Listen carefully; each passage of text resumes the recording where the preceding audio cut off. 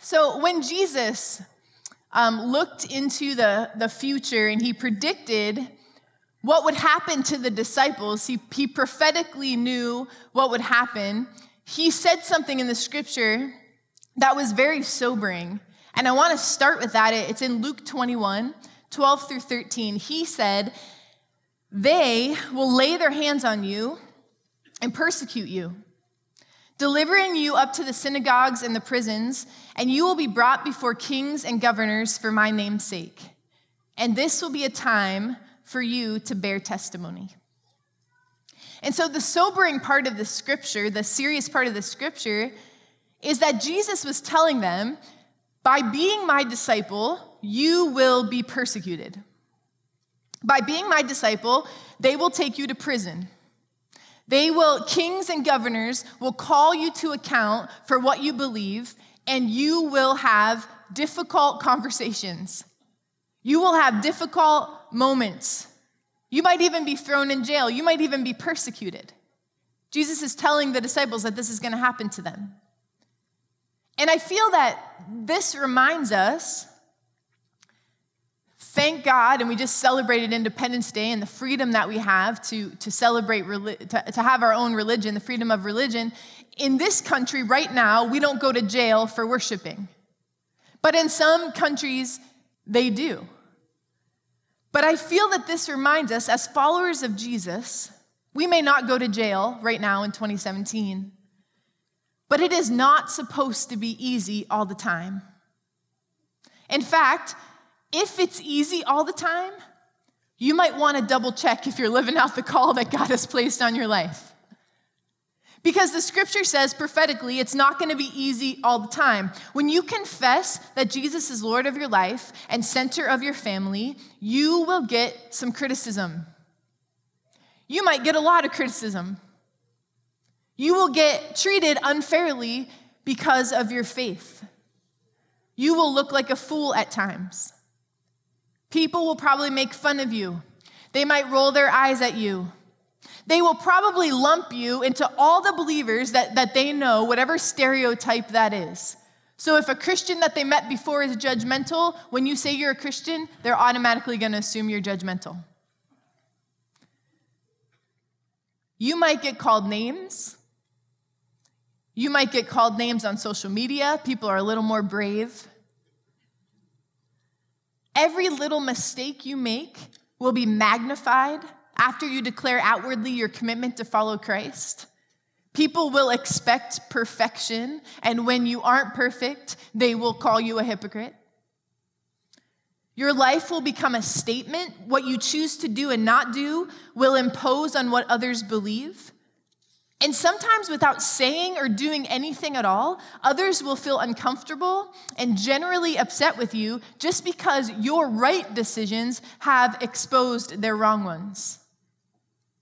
Jesus is saying in Luke 21 the same thing that he said to his disciples. He says, buckle up.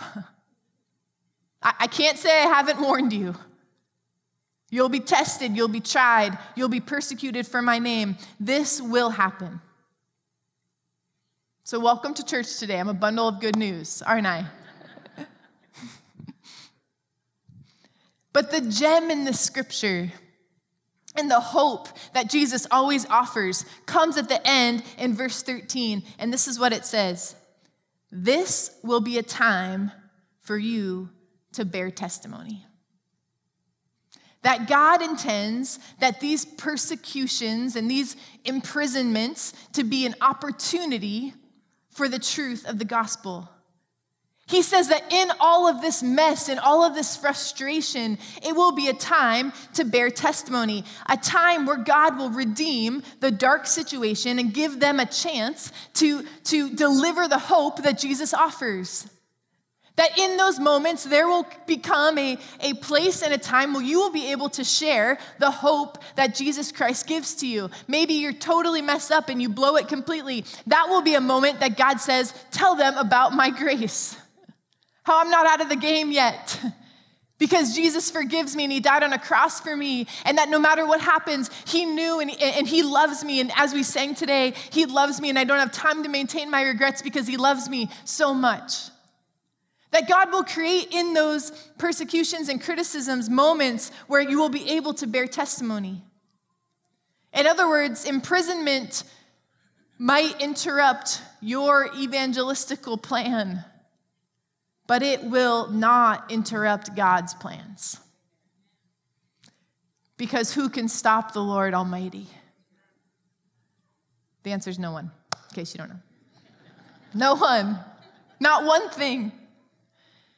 And when you face persecution of any kind, when you have a financial struggle, when your husband walks out on you, when you wrestle with an addiction, when your child turns from the faith that you taught and invested in him or her, when this happens, I believe we have two options. We can quit. We can close up shop, drop out, blend in, make any excuse that we can. We can decide to never open our mouths again, to never tell anyone that we're Christians, just do it quietly so that we don't get any flack for it. We can determine that our struggle disqualifies us from sharing the hope of the gospel, that certainly God couldn't use me because I mess up all the time, so I won't say anything. I don't want to be called a hypocrite, so I won't say anything about the grace of God. We can live our lives quietly as followers of Jesus. You can scrape the bumper sticker off your car, and you can run away from the call that God has on your life. Or you can hang on to this truth that Christ said for dear life, and you can allow your struggle to become a moment for you to give testimony of the God that you choose to serve.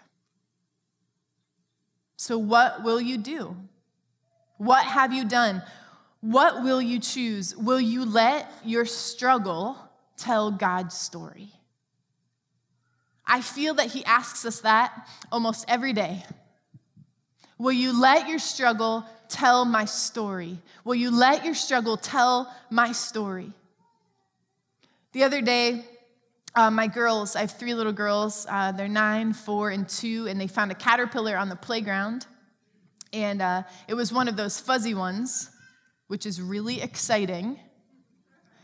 And they were trying to trap it, because that's what kids do. And I was listening as my 9-year-old, Cecily, was explaining to the other 2 about what would happen to the caterpillar and how it started as an egg. An egg, they explained. I'm sure imagining like big chicken eggs, that you crack and eat. Then she said it turns into a caterpillar, but it's not going to stay this way because soon it would wrap itself up in a chrysalis, which I was pretty impressed by that word chrysalis. Because when the chrysalis breaks open, glitter flies out, and then the butterfly opens up and flies away. And the girls were like, wow. She may not have gotten her science exactly right, but I was pretty impressed. That was pretty good. My 2-year-old and 4-year-old were pretty excited. And I began to think about that life cycle. I have a picture here, minus the glitter. They could have added that. And how each stage was significant, but God never intended for that creature to stay that way forever. In fact, God intended eggs to hatch and caterpillars to wrap themselves up in chrysalises and butterflies need to fly. Each stage has a purpose, and each stage has to fulfill its purpose or it's not doing its job. Eggs can't stay eggs forever. Caterpillars can't stay caterpillars forever. The Spirit of God just spoke to me, and he does this to me when you're raising kids. I know many of you can identify even some of the silliest things become so significant to you. But as believers in Jesus, I believe that we go through life cycles. And you can keep that picture up there for just a few minutes. Because I think often, as brand new believers, we can't keep our mouth shut about Jesus. We can't keep our mouth shut about our church. You got to come to my church. We got to sit in the front row. I've never felt anything like it. Like this, it's amazing. It's going to be so great. We have these experiences with the Holy Spirit, and all we can do is walk around and tell each other about it. We tell everyone our story. I used to be like this, but now I'm like this. Things are so different for me now. We pray for others. We intentionally invite people to places. We take big risks for God. We don't know much, but we know we're lost and now we're found. In fact, we're probably telling people pretty poor, glittery theology, but we don't care. I mean, we're just telling them because this happened to me and I'm so excited about it. And then oftentimes we maybe follow Jesus for a little bit longer and we face maybe some struggles, some hiccups, some trips along the path. The scripture from Luke 21 kind of comes into being. We realize that it's not always perfect and we can't make sense of it. And we thought that we were doing everything right, but all of a sudden there's a cancer diagnosis or my girlfriend broke up with me and I really thought that we were on the right path and we're trying to figure things out about who Jesus is. And so we start sort of slowing down our conversations about Jesus, and maybe we hide out a little because we can't explain all there is to explain. And someone might ask me a question I don't know, and that would make me feel stupid, and therefore I will say nothing. And we kind of begin to face disappointments, and it clouds our witnessing drive. Maybe we asked someone to come, and they said no, and that just bruised us a little bit, that rejection, and so we stop asking. And then we keep walking on our faith journey and we get Christian friends and we get involved in church and Bible study and events and it's awesome and these people encourage us and they build us up and we love it because we're just in this safety net. We can just say the word dispensationalism and everyone goes, you know? We just have these moments like they're on my level. These people are on my level. I could talk about it. And we hide out and we find commonalities and it's just easier to stay in these circles. And then sometimes after following Christ for several years, maybe decades, I know many of you have been coming to this church for 40 years. I can't imagine how long you've been following Jesus. Could be 20 years more than that. But sometimes we gain this depth and this knowledge of who God is, and we have real life experiences, and we can teach scripture, and we can run entire ministries with our eyes closed. But ironically, we finally know maybe what we're talking about, but we never make a concerted effort to tell anyone anymore. Because maybe we don't know anyone that doesn't come to church here. Or maybe we don't have anyone in our family that isn't a believer. Or maybe that's kind of messy, and we don't want to walk into that because there's just a lot of that's kind of like where I used to be. I don't want to deal with the mess of that situation. And we get so lost in our growth and our depth that we forget that there are thousands of people in just this city we live and work alone that have no idea the hope that Jesus offers. And the life cycle of our faith, it stunts, it stops.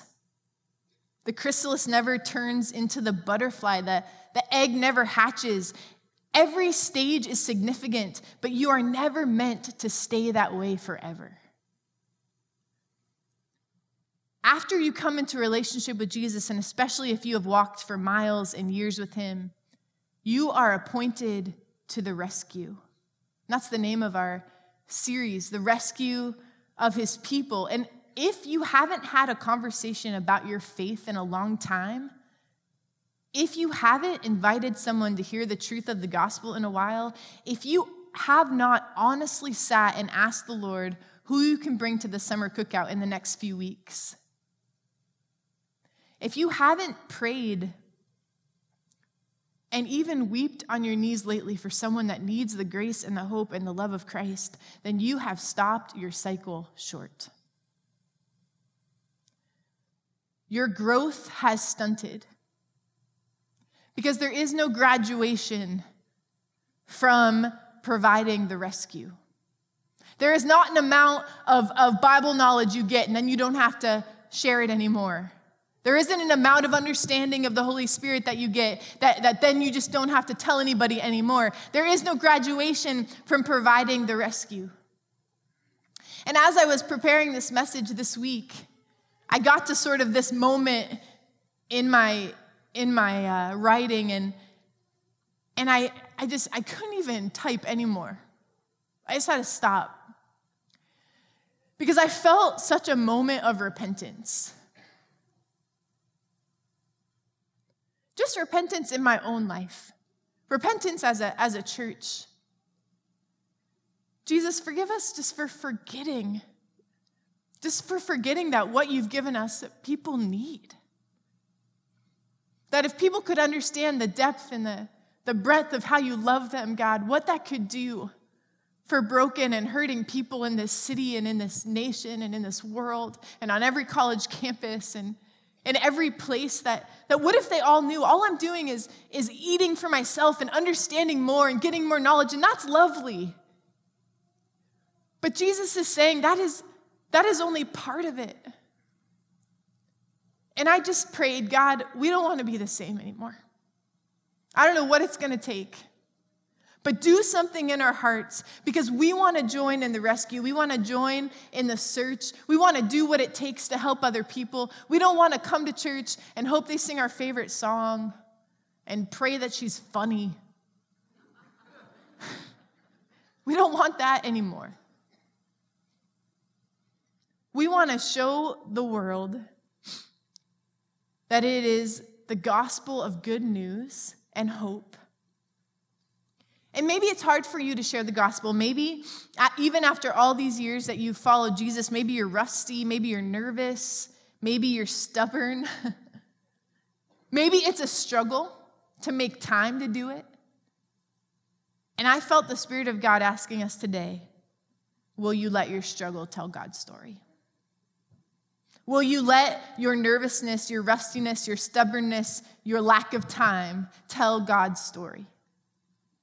Because I believe that the availability of us to God is really all we need. And so I want to look in Acts 26 at this particular rescue story. And just to give you some context, about 2 years earlier, when the scripture was written, Paul had been arrested on false charges in Jerusalem. And at the time that he got to give this testimony, he got arrested, and he got to go in front of the whole Jewish Sanhedrin. And he got to tell them all why he was there and what Jesus did for him. And so just like in Luke 21, Jesus said, they will arrest you, and this will be a time for testimony. He says things, he makes promises that happen. And so there was this plot against Paul's life, and he was moved to the coast. And they were trying to save him. And he was able to, once he got to the coast, give his testimony to a Roman governor named Felix. So after 2 years in prison in Caesarea, the new Roman governor Festus puts Paul before King Agrippa so they can hear what he has to say. I can just imagine that moment where Festus says, that's it. You get to go to King Agrippa. Tell him your crazy stories. And Paul's going, yes. Another government official. How many more opportunities, God, will you give me? I'll stay in prison as long as it takes if I get to tell these men of influence the redemption that you offer. And so the entire Jewish legal council, which is the Sanhedrin, and 3 of the highest political officials in Palestine, Felix, Festus, and Agrippa, all hear the gospel because Paul was arrested and imprisoned on false charges. God has gospel purposes in all of the setbacks of our lives. God has gospel purposes in all of the setbacks of our lives. So I have a question for you today. Is there anyone in this room who is in the midst of a 2-year setback? Is there anyone in this room who would say, I am on a detour that I had not planned? This was not where I thought I would be at 27. This is not where I thought I would be at close to 40. Maybe Mr. Wonderful hasn't knocked on your door yet. Where is he anyway? Maybe you didn't get pregnant when you planned. Maybe there's a conflict in your family that has you troubled, perplexed, brokenhearted. Maybe there's something coming in your future that you just cannot see around. It feels like a mountain, and you don't know how you will go over it. You don't know how to go around it, and it seems impossible to go through. God has a gospel purpose in your setback. God has your detour all planned out. He has plans for your detour, and he hasn't forgotten you. In fact, Jesus said, the detour is here, the setback is here, and this will be a time for testimony.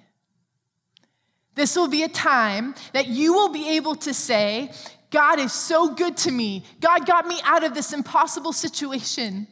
I stood there and had no idea what I was going to do, and then God did this. And this setback, this detour, will be the exact thing, the exact way that how you're going to share with someone how deeply loved they are by the God of the universe. The truth allows for so much encouragement to seep into your detour. You're right, it might not look good for you, but God looks down and he does not see you on a setback. He sees his gospel purpose through his eyes, and he is working things together so that you have an opportunity to share the greatest message of all time, the hope and the love of Jesus Christ. So get up in the morning and pray and make your plan for the day. Plans are good. It took Joel about 10 years to convince me that having a plan is good for a day. I'm kind of a fly by the seat of the pants kind of person. We have a plan sometimes. The plan can be changed, but we have it. But then pray again and say, Lord, I know that ultimately I do not control this day. What will happen to my car, who will call me at work, who I will see at lunch, and 100 other unexpected details. But would you govern my day so that all of its unplanned detours are spiritually valuable? Would you make every interruption spiritually valuable? Would you make everything that I don't plan spiritually valuable so that I can stop and see what you're doing and have an opportunity to bear testimony? You know, it's been said that 80% of Jesus' ministry was interruption. It was people who came up to him and needed something. Some of you type A personalities, that would drive you bananas. Take a ticket, make an appointment, text it into my secretary. But you know what? Jesus was just ready. He just lived ready. He was prepared for anything, any interruption, any detour. Jesus was just prepared. And so Paul is standing here in Acts 26 before King Agrippa by God's divine appointment. And he is having this moment where he is about to be able to share with him the message of Jesus. And he stands before this king. And he begins to tell a story in Acts 26. And I want to bring us to verse 16. And he gets to this part in the story where he's meeting where he met Jesus on the Damascus Road, and he's recounting what Jesus said to him. But I believe that Jesus is saying this to us today as well. And it says this, "Now get up and stand on your feet. I have appeared to you to appoint you as a servant and as a witness of what you have been and will see of me. And I will rescue you from your own people and from the Gentiles. I'm sending you to them to open their eyes and turn them from darkness to light and from the power of Satan to God, so that they may receive forgiveness of sins and a place among those who are sanctified by faith in me." And Paul recounts that Jesus says to him, "I have come to appoint you as a servant and a witness. I have come to tell you you're part of the rescue team. That you're part of my plan for the salvation of the world, that you are part of my plan to spread the hope of who I am." He says, "I am appointing you." And Christ says, don't just wait for people to come, but go and tell them. He uses the verb sending, I'm sending you, which implies that Paul can't just sit around and hope they ask him questions. I'll just put a Bible verse up on my social media, and then if anyone really needs to know who Jesus is, they'll just text me and ask me and I'll tell them. Jesus would say, "Bad plan, Paul." Our mission as a church, as the church of Jesus, cannot be come and see. Let me say that again. Because we have lived in this mentality for so long, it's going to be so hard to break. Are you ready? The mission of the church can't be, hey, we're doing this, come and see. It can't be. That's not what Jesus asks us to do. He sends us. So it can't be, we'll just turn the lights on, we'll put the open sign up, and we hope everybody comes. That is not what Jesus it's a bad idea. And also, it's not what Jesus said. What he says is, we are sent and we must go and tell the mission. We have to go and tell. And what is Jesus saying? We go and tell them? What's going to happen? Verse 18 says, to open eyes. Christ wants to give spiritual sight. He wants people to see the world the way he does. He wants people to see spiritually what's happening, not just in the natural, but in the supernatural. In 2 Corinthians 4:6, we see a verse that goes, cross-references this. It says, for God, who said, let light shine out of darkness, that was when he was creating the earth in Genesis, made his light shine in our hearts to give us the light of the knowledge of God's glory displayed in the face of Christ. And so what he's saying is that God can open the eyes of the spiritual blind. And so when Acts 26:18 says that Christ sends Paul to open the eyes of the spiritually blind, it means that as Christians, we are partners with the Holy Spirit in opening the eyes of the blind. That the plan that God created was that we would be able to help people understand spiritually what was happening. And so this is such a privilege and such a responsibility. In fact, it's equal privilege and equal responsibility. We have to pray for God to open the eyes of the blind. We have to pray that God would break every chain, and we have to speak words of truth and scripture about who Jesus is so that people's eyes are opened, and when they're opened, they know what to believe. Now, I think what's really important about this point is that when it comes to sharing the gospel with others, we have to be careful that we do our part and God does his part. That we do our part and God does his part. We can't take on more human responsibility in the process. We can't feel like we're failures if we share the gospel and people don't come to Christ. It is not about us. It's not about us getting marks and us getting clout for being able to do that. But I think where we actually go wrong is not on that side. The more urgent part is we take on less responsibility. Is that we often say, well, if God, if they want to hear God, they will. I mean, I just don't. Why should I feel awkward? Why should I say anything? I'll just sit on my cubicle and hum Amazing Grace. It'll bring them all in. And we have this thing where we sort of give ourselves an out. Well, God's doing it, so if God has to do it, then I can't do it. But Jesus is saying that I have appointed you as partners with the Holy Spirit to bring forth spiritual sight. And so if he is asking us to partner with him, then his expectation is for us to take on that responsibility. That is part of the deal. That's part of the gig. That's the thing you sign up for when you say, I will be a disciple of Jesus. The band's going to come on up. But let me finish with this. I love that we are part of the plan. That part of the plan for people to understand who Jesus is us. Smelly old you. That is who God wants to use. And therefore, we can believe that our struggle is part of the plan. That God is using it to bear testimony.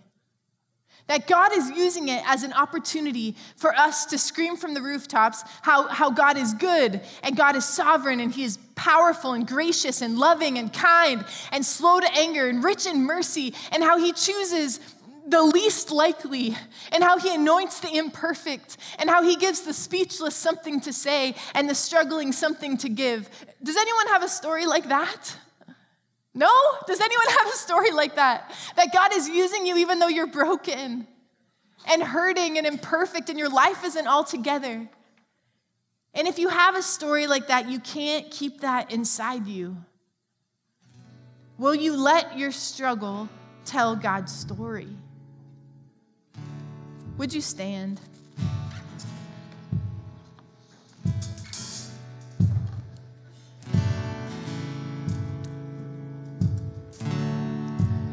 We're going to take a few minutes and we're going to sing this song again because it just declares who God is. Doesn't have anything to do with you. Doesn't have anything to do with the thing that you're battling today. Doesn't have anything to do with the way that you feel inadequate. Doesn't have anything to do with how you misfired this week. But it declares that God is the Lion of Judah, that he's roaring with power, that he's fighting our battles. And I want to challenge each of us personally today from Acts 26, 16 through 8, where it says, get up, stand on your feet. I've appointed you as a servant. I've appointed you as a witness so that what you have seen will be seen of me, and I will rescue you from your own people and from the Gentiles, and I am sending you to them. Open their eyes, turn them from darkness to light and from the power of Satan to God, so that they may receive forgiveness of sins and a place among those who are sanctified by faith in me. And if you want God to use your struggle to tell his story, I just want to invite you to come forward this morning. It's just a moment of saying, God, I'm not perfect, but I want you to use me. I want to fulfill the things that you're asking me to do. So would you come? We're just going to declare this victory, this song together. It says, who can stop the Lord Almighty? No one, not one person, not one struggle, not one relationship that's broken, not one situation that we feel like we can't live up to, not one insecurity, not one inadequacy. But God, we want you to use us. We're declaring, Father God, even now that you are fighting our battles, that you're the Lion of Judah, that God, you are worthy of all of our praise, Father, that you alone are the one who will draw people to you, God, but we take the responsibility of partnering with the Holy Spirit. So, Father, you can use us. Lord, we declare that you are holy and you are good, that it has nothing to do with our behavior or our inadequacies, Father, but it has everything to do with the fact that you are sovereign and you're kind to us and you are rich in mercy and you are so good to us. And so, God, we just come today and we declare to you, Father God, that we will join with you in whatever you're doing. God, we put all of our agenda aside and all of our control aside, Lord. Have every part of our day interrupt us, Lord, so that we can be used by you. Father, would you use our struggles to tell your story? God, it's in your name I pray. Amen. Sing our God. And our God is the Lion of Judah. He's roaring with power and fighting our battles. Every knee will bow before him. And our God is the Lamb that was slain for the sin of the world. His blood breaks the chains. Every knee will bow for the Lion and the Lamb. Every knee will bow before him.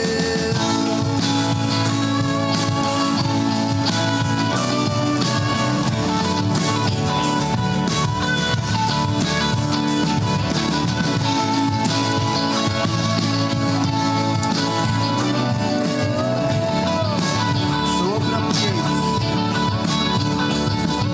So open up the gates.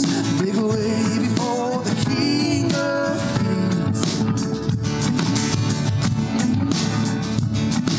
The God who comes to save is here to set the captives free. For who can stop the Lord